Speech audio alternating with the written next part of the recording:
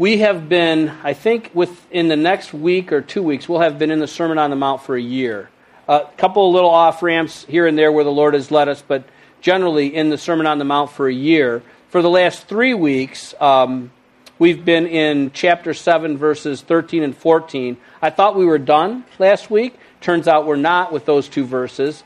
I guess I make no guarantees about next week. It's so funny to me. I remember when I first started being a pastor, a little over 4 years ago, and I'd probably done 4 sermons or 5 sermons, and I called up my pastor, Pastor Jim, and I said, oh my gosh, I had to do a sermon every single week. It's like, how in the world am I going to do a sermon every single week, and here will be 4 weeks on 2 verses? So I think that the anointing is pretty special, huh? It really is. There's nothing that a believer, all things are possible for him who believes, and all things are possible for God. So, with that said, I'm not promising you that we're done with 13 and 14, but it will have to be anointing if some more is going to come out of here. The reason that we're still in these 2 verses is words. I was reading from a book earlier this week. I had already started preparing for the next part of the Sermon on the Mount, and in the book, the author quoted these verses. And in the verse where it talks about the narrow way, in verse 14, he called it the hard way. And I thought, wow, I've never seen it as the hard way.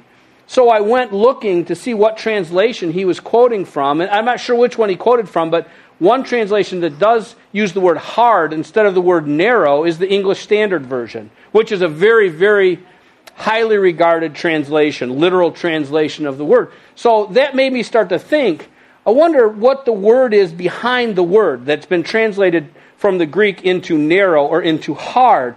And that word is from the Strong's, it's G2347.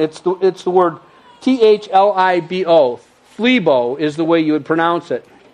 And it turns out that it's not the same word that's narrow earlier in the verse. So let me read you from 4 translations, and I'll talk to you a little bit more about the words. So my New American Standard, the one that I typically would preach from, reads this way. Enter through the narrow gate, for the gate is wide and the way is broad that leads to destruction.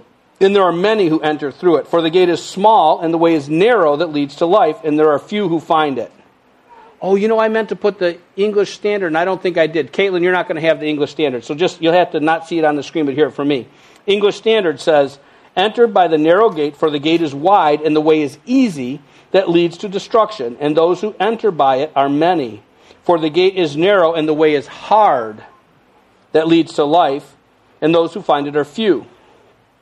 The New Living Translation reads, you can enter God's kingdom only through the narrow gate. The highway to hell is broad, and its gate is wide, and many who choose that way. For the many choose that way. But the gate to life is very narrow, and the road is difficult, and only a few ever find it.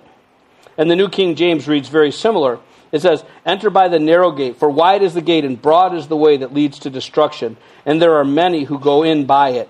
Because narrow is the gate, and difficult is the way which leads to life, and there are few who find it. So it got really interesting to me that it's in my New American Standard, it says, for the gate is small and the way is narrow. In other places it talks about narrow and narrow. It's not the same Greek word. The second one that's translated as narrow, as hard, and as difficult, this Greek 2347 in the Strong's, Phlibo, is also translated. I started looking for it. I'm like, wow, this is expanding my perspective, because narrow has a certain meaning in my mind. When I think about what he uses the word narrow, I think about what he's saying, and it paints a picture for me. But when I think about hard, it paints a little bit different picture. When I think about difficult, it paints a little bit different picture. So I'm getting kind of a broader understanding. So I thought, I wonder where else that word phlibo is used in the New Testament to get a sense for the breadth of what Jesus is trying to say. The other places where that word is translated, it's translated to things like afflict, afflicted, suffer affliction, and distress. So, excuse me, we're talking about words. Words are what stimulated this conversation this morning. So I went to the actual English dictionary, because I think I understand the word hard, and I think I understand the word difficult, but when you see them in the dictionary, I don't know how to explain it, but it makes them more full. So I looked up these words, narrow. Narrow. Now remember, this is in the context of Jesus speaking to the disciples, I guess, or maybe to the massive crowds, but he's talking about the way that's narrow that leads to life, and the path that's broad that leads to destruction. Narrow is to be restricted or strict. Affliction, this is a word that the Greek word phlebo is translated to in other places in the New Testament. Affliction is something that causes pain or suffering, distress, extreme anxiety, sorrow, or pain. Just a little footnote here. As Christians, we're not supposed to experience anxiety, right? He says, be anxious. The scripture, Paul says, be anxious for nothing, but in all things, through prayer and supplication, with thanksgiving, make your requests known.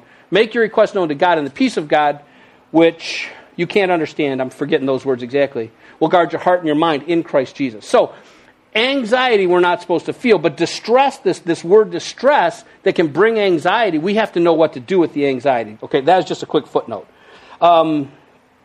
Difficult. What does it mean if something is difficult? It says it's needing much effort or skill to accomplish. Makes me almost want to read the Amplified Bible. So, the way that is narrow requires a great deal of endurance or effort. It's difficult to bear, it causes suffering, and it's difficult to understand. God teaches us in other places in the Bible that His ways are not our ways. That His ways are higher, and His thoughts are higher than our thoughts. He says, trust in the Lord with all your heart, and lean not on your own understanding, but in all your ways acknowledge Him, and He will make your path straight. So He's taught us in the Proverbs, for example, with that particular scripture, that we need to be conscious that the way that seems right to us may not be the right way.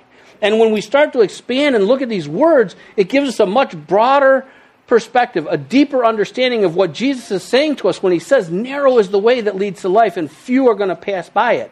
Because we're going to have to experience these things, and we're going to have to make decisions all along that way. Are we going to stay on the way that's difficult, or are we going to get off? This is just a thought that came to me this morning, but I think it's relevant. I'm going to talk to you about difficulty and hardness and affliction and all these things that the Bible teaches are part of our walk with Jesus. But we need to understand that there can be difficulty, there can be hardness, there can be affliction in our lives. It has nothing to do with walking with Jesus, right? It's not the Spirit of the Lord on us, walking with us into these things that He told us are going to happen. It's the spirit of stupid that gets on us sometimes and brings those things into our lives. Amen? Amen. So if you think, I'm just suffering for Jesus, and you went and spent your rent money to buy who knows what, and now your landlord's yelling at you, that wasn't an affliction about heaven. That was just you made a bad decision, right? So don't confuse every affliction, every distress, every kind of anxiety that might try to find its way into your life with walking with Jesus on the narrow path. Some of them are self-inflicted wounds. Okay. That was a bonus. That was just this morning. Last night, that one wasn't in here. Thanks a lot. You're welcome. Anything I can do to help. Okay, let me read you some scripture that talks to this narrow path walk with Jesus. Luke 9:23. This is Jesus speaking. If anyone wishes to come after me, he must deny himself and take up his cross daily and follow me.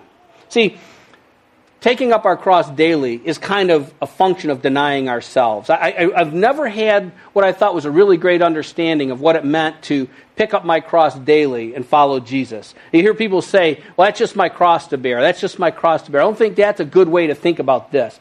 I think what Jesus is telling us in pick up your cross daily in order to follow Jesus is that you confess Jesus as Lord of your life. So now you have decisions to make. Part of what would have been your life doesn't get to stay being your life if you're going to follow Jesus. If you're, I'm trying to think of something that's not, this is terribly offensive. If you're a businessman and you're having an affair with your secretary, you're a married man, that's part of your life. You get to have your life, but you can't have your life and his life together. So you have to daily pick up that cross, and basically, if you see somebody carrying a cross, they're making a statement to the world, right? When Jesus, after he was flogged and beaten and had the meat pulled off him and all those things happened to him, they made him carry his cross. And anybody that would have seen Jesus in that day carrying that cross would have known something.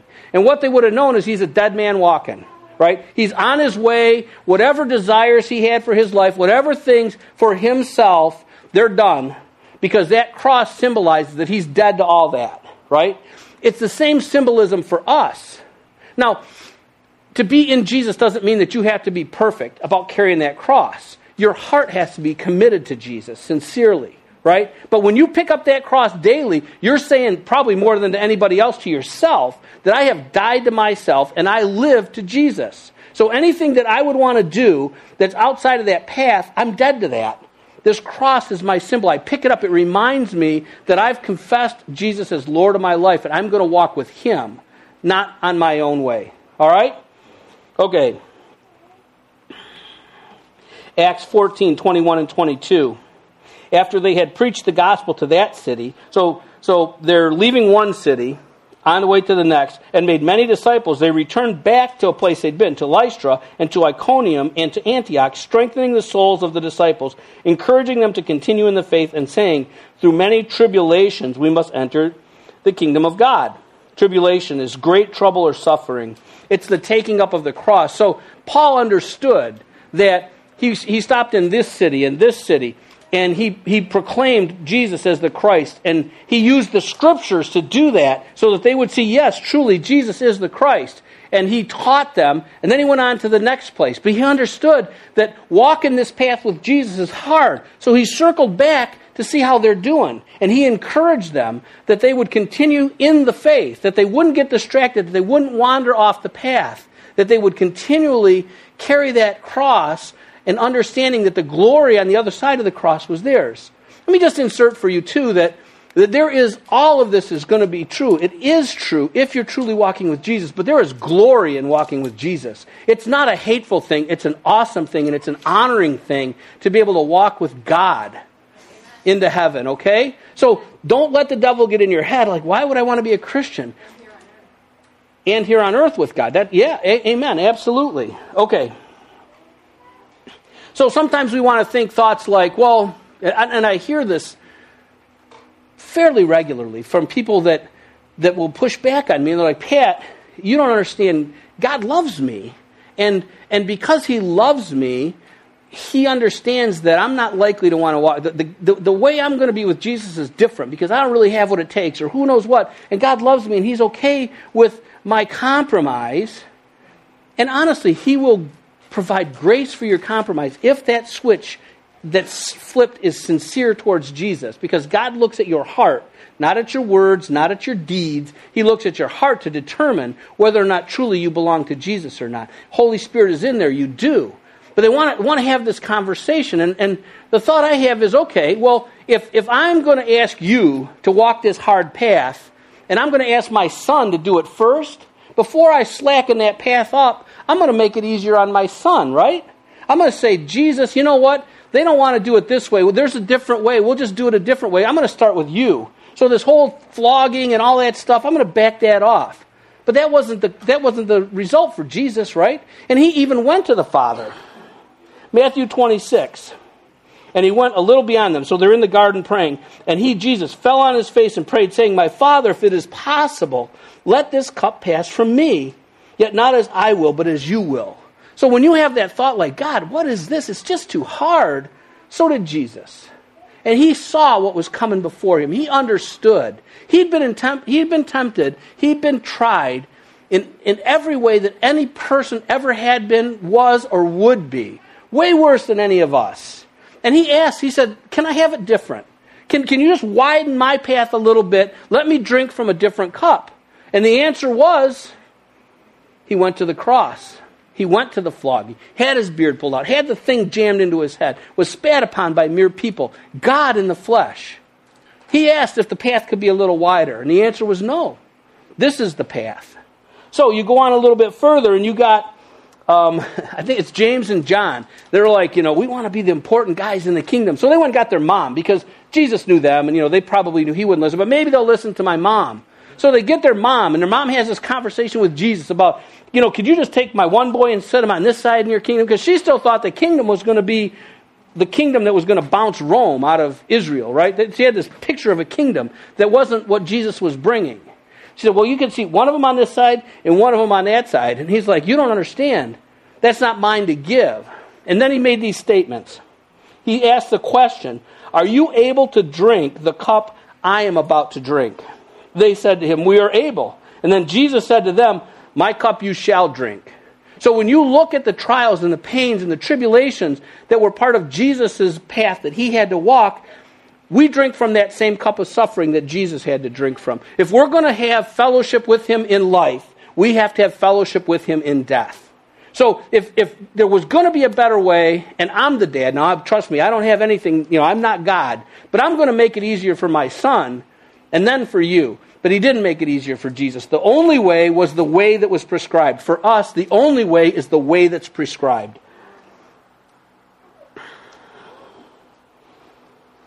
Whew. 1 Peter 5. I'm not going to read all of 5. Chapter 5, part of verse 5 through 10. So you're going to get a little bit more than what I'm giving you here. For God is opposed to the proud, but gives grace to the humble. It's important to understand that there is grace, but it's in humility. When we resist God and say, God, there needs to be a better way, there's not grace for that. But when we submit ourselves humbly to God, there's grace that walks with us down this narrow path. It continues, therefore humble yourselves under the mighty hand of God, that he may exalt you at the proper time, casting all your anxiety on him because he cares for you. Be of sober spirit, be on the alert. Your adversary the devil prowls around like a roaring lion, seeking someone to devour. But resist him firm in your faith, knowing that the same experience of suffering are being accomplished by your brethren who are in the world. After you have suffered for a little while, the God of all grace, who called you to his eternal glory in Christ, will himself perfect, confirm, strengthen, and establish you. Now we go to James chapter 1, verses 2 through 4. Consider it all joy, my brethren, when you encounter various trials, knowing that the testing of your faith produces endurance. And let endurance have its perfect result, so that you may be perfect and complete, lacking in nothing. So you have to choose your perspective, right? You know that God is going to allow tribulation, trial, trouble into your life. And you could say, oh my gosh, God, I don't want any of this. Cut it out, stop it. I mean, I've prayed that prayer a lot. I've prayed it a lot. When I had the first kidney stone, I'm in Kenya. I don't even know what it is. But it's pain like I can't even describe to you. And I started off with that prayer. That was my prayer. And the pain from the kidney stone didn't go away. It continued, and it continued, and it continued. And my prayer turned into worship. And I started worshiping God. And I said, this is an opportunity that I'm going to declare to you my obedience, my faith, my love for you, whether you take the pain away or not. Because you're God, you're sovereign. Everything is under your control. You could have taken this thing the first time I asked, but you didn't. So I don't know what it is that you're trying to accomplish, but I pray that it gets done. Because if I see it as an opportunity for God to shape me more into the likeness of Jesus, then I can consider it joy when I go through the trial. But if I just see it as pain and hurtful and, oh God, when is it going to stop? Then I'm not necessarily looking at it the way the Scripture is teaching me that I should. So as you go through trial, as you go through tribulation, understand that God is working in you endurance. And endurance has a work to do in you so that at the end of that process, you might be mature, you might be complete, and you will lack nothing. It's a matter of perspective. Look at Jesus. If you say, well, man, I don't understand this whole process of narrow road, look at Jesus. Hebrews chapter 2, verse 10. For it was fitting for him, the Father, to whom all things and through whom all things, in bringing many sons to glory, to perfect the author of their salvation, that's Jesus, through suffering. Jesus, perfected through suffering. Hebrews 5, a little glimpse here at Jesus' narrow way, verses 7 through 10. This is Jesus that's speaking of. In the days of his flesh, he offered up both prayers and supplications with loud crying and tears to the one able to save him from death. And he was heard because of his piety. Although he was a son, he learned obedience from the things which he suffered. And having been made perfect, he became to all those who obey him the source of eternal salvation, being designated by God as a high priest according to the order of Melchizedek. See, Jesus' way was not a comfortable way. It was a narrow path. It included pain and suffering to the point where Jesus, when he would go in the night, early in the morning, he'd go up on the mountain by himself. He literally cried out to God. Tears. He's pleading with his Father in heaven. Tears, but not your will. Or not my will, but your will be done. Jesus walked the hard way before we're asked to do anything. What does it look like for us? We talked about this last week. John the Baptist, as he's baptizing people, he says, therefore, to these guys that are pushing back at him, who are you? What's going on? These Pharisees and things. He says, bear fruit in keeping with repentance. You go a little further in chapter 3, verses 10 through 14. And the crowds were questioning, saying, then what shall we do? And he would answer and say to them, the man who has 2 tunics is to share with him who has none. And he has food is to do likewise. Well, if I'm a guy with food and you're a guy with no food, it costs me something to share my food with you, right? If I'm a guy with 2 tunics and it's going to be cold and I'm going to give you one, I'm a little concerned what might happen to mine, and I don't have a second one just in case something happens to mine. There's a cost associated with following Jesus. And John the Baptist is telling these guys, you got to bear a certain fruit. Bear fruit that's in keeping with this repentance. Another guy, a tax collector, came along to be baptized. And they said, teacher, what shall we do? And he said to them, collect no more than what you have been ordered to. So if you're a tax collector, you had a certain obligation to Rome. It's like this much territory for you, this much taxes. That much taxes. But if you can collect this much taxes, you just keep the rest. The tax collector was despised by his people, but he was a rich guy in town because he'd take as much as he want, and Rome would back him up. So the people hated him because he's collecting all this money to enrich himself. Well, if he's going to walk the path with Jesus, he's only going to collect the part that goes to Rome. Now he can't afford his big house. He can't afford all the tunics and a fancy chariot. I don't know what all the guy has, but it cost him something. All that extra money, John the Baptist is saying, hey, you only collect what you want. That's fruit in keeping with repentance. There's a cost associated with walking on that narrow path.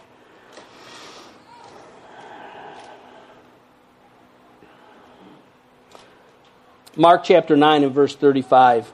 Sitting down, he called the 12 and said to them, this is Jesus speaking again, if anyone wants to be first, he shall be last of all and servant of all. Mark 10:44, Jesus again, and whoever wishes to be first among you shall be slave of all. So when you see somebody like, Billy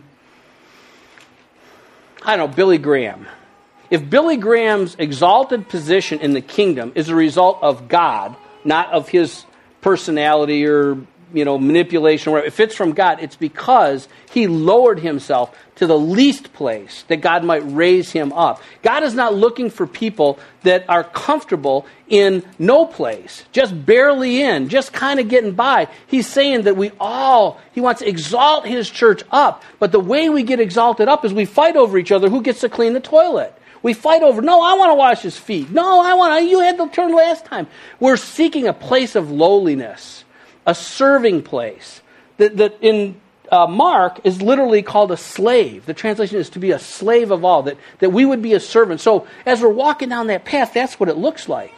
It's me serving you, and you serving him, and him serving me. It's us looking after one of each other like Jesus was. Jesus said, I didn't come to be served, but to serve. Yeah.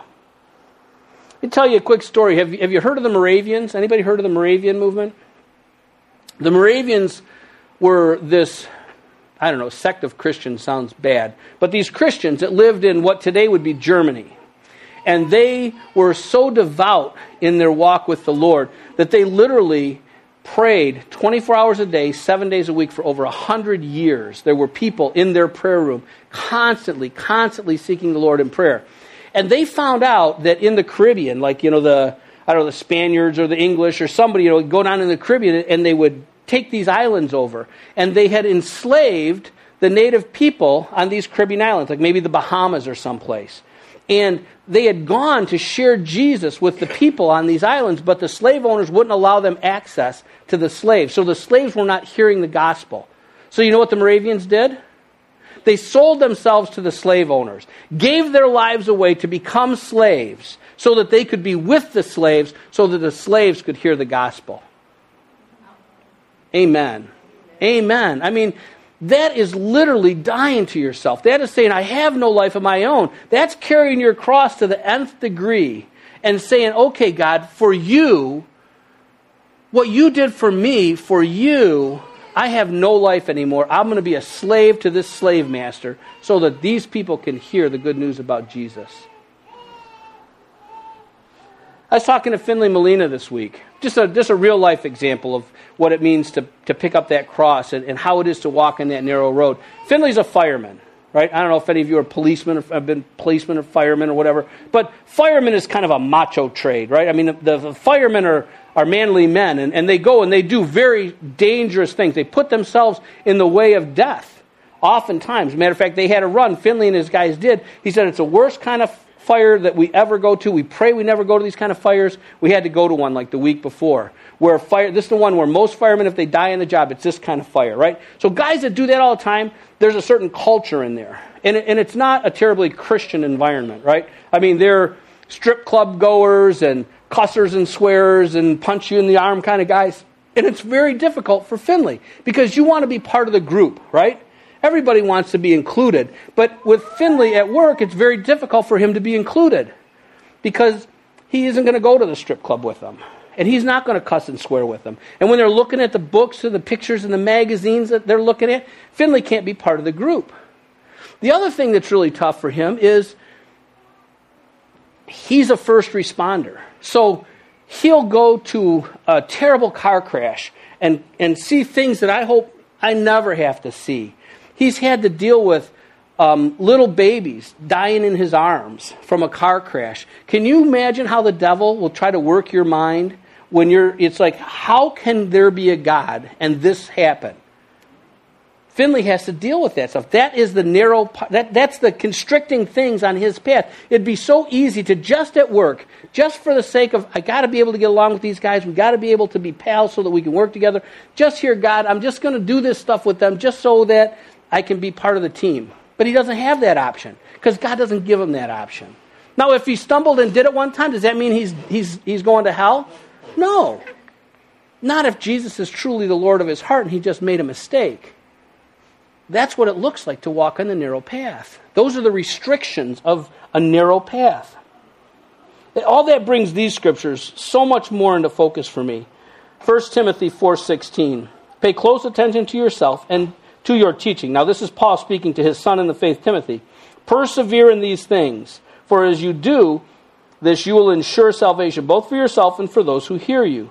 Mark 13:13. You will be hated by all because of my name, but the one who endures to the end, he will be saved. Luke 21:19. By your endurance, you will gain your lives. 2 Timothy 2:11 and 12. It is a trustworthy statement, for if we died with him, we will also live with him. If we endure, we will also reign with him. If we deny him, he also will deny us. John 12:25. He who loves his life loses it, and he who hates his life in this world will keep it to life eternal. You see, all of this about enduring and persevering is because it's not an easy walk. And what the scriptures are telling us is that it takes strength. It takes endurance. It takes perseverance. And it takes more than just our own strength, endurance, and perseverance for us to walk that narrow path right to the finish line. How do we do it? First, John 15:4 and 5. First, now hear me. Jesus says this, abide in me and I in you. As the branch cannot bear fruit of itself unless it abides in the vine, so neither can you unless you abide in Jesus, in me, Jesus. I am the vine, you are the branches. He who abides in me and I in him, he bears much fruit. For apart from me, you can do nothing. So how do I walk this narrow path? When I hit the tribulation, when I hit the pain, all these kind of things that are going to come along because he told me it's going to, how do I do it? You abide in Jesus. If you're struggling, if there's an area of your life that you're constantly stumbling in, that you can't seem to get free of, what do? You abide in Jesus. It's in the secret place. It's in the presence of God that your heart is healed, that your mind is transformed, that you come to change and get deliverance and victory over these things so that you can stay on that narrow path. You abide in Jesus. If you don't read his word and you don't spend time with him in prayer and you don't spend time just worshiping God and just reflecting back to him his goodness and his glory, it's going to be very difficult to have anything to hold on to when the trial and the tribulation comes. If there's any one thing that you could learn, if you never ever heard another word that I ever said to you, but you heard, read my Bible, pray, come to know Jesus, read this in a way that has a mind towards God, I want to know you more. I want to know you more. I want to be a friend to you. I want to be a good son. I want to know you, God. You will be 1,000 miles towards staying on that narrow path like God's telling us to. Then what else do you do? Galatians 6:2, bear one another's burdens and thereby fulfill the law of Christ. The law of Christ is to love your neighbor as yourself. See, Jesus, when they put that cross up on his shoulders, fell down and got up. And finally somebody had to come. Simon, and had to help him carry that cross. If you think that you're going to carry that cross all by yourself until the end of this life, you're probably wrong. Bear one another's burdens. When you see me stumble with my cross, which means I'm not looking like I'm living for Jesus because I'm not carrying that cross of death to myself, then you got to come help me carry it. And sometimes you got to, I'm saying this wrong, I got to help you carry yours too. But sometimes I'm not going to know because we don't tell people our problems, right? I'm struggling. I don't want you to know I'm struggling. Actually, I don't care if you know because I don't know why I don't care, but I don't care that much. I'll just tell you because you'll pray for me because you'll help me. You'll help me carry it. Just like Jesus needed a hand, we need a hand. If we're so afraid that anybody's going to know our stuff that we won't talk, then the body becomes useless to us. And the body is the only way that Jesus describes us, the Scripture describes us as a body tight, right? If your knee is sloppy, it hurts. It doesn't work how it's supposed to. But if those tendons are tight and everything's how it's supposed to be, everything works good. So two things, abide in Jesus, and we abide in one another. The Hebrew Scripture, 10:23 through 25. This is 3 weeks in a row we've read this Scripture. Hear this. Hear this in the context of how am I going to stay in that narrow path? Let us hold fast to the confession of our hope without wavering, for he who promised is faithful. So God is not going to mess up his end of the equation. He is faithful. He's never going to come up short. And let us consider how to stimulate one another to love and to good deeds, not forsaking our own assembling together, as is the habit of some, but encouraging one another, and all the more as you see the day drawing near. That's the end. You need to understand, I'm talking to you like I'm some special guy. We need to understand that this walk with Jesus is a walk that's not going to be easy. Because it's going to test us against our flesh. Over and over and over against our flesh. What I want, what Jesus says. What I want, what Jesus says. What I want, what Jesus says. Pick up the cross. Walk with Jesus. Allow the Holy Spirit to work inside of us. Abide in Jesus. Every day, drinking the living water that comes down, comes out. Only that we would abide in Jesus. He says, eat my flesh and drink my blood. If you don't do that, you can't have any part in me. It might sound silly to you. I sit in my prayer time and I say, Jesus, I'm eating your flesh and I'm drinking your blood. I don't even know exactly what that means. Probably got a little to do with communion maybe. I don't know. But I want to consume the flesh of Jesus. I want to drink the blood of Jesus. In his blood is life, power. Everything I need is in Jesus. Some of what I need in Jesus, he put in you. He put it in you. And some of what you need in Jesus, he put in me. So the three keys. Remember, we always count from this way when we do this. First key is to understand the truth, right? The truth is that it's a narrow path. The wide path doesn't lead to life. You can do whatever you want on the wide. You can't find the edge of the wide path. You got to understand what you've been called to, what you've signed up for. So when it comes, it's like good. Trial, tribulation, I love it. God's perfected me, making me more like Jesus, number one. Number two, how do we stay there? How do we actually succeed? We abide in Jesus. He's given us everything.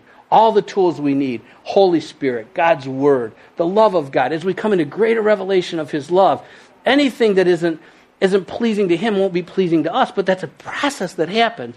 And the third thing, right, the little one, is each other, because God is in all of us. We have to abide in one another, that we might abide in Christ, that we might be able to walk the narrow path. Amen?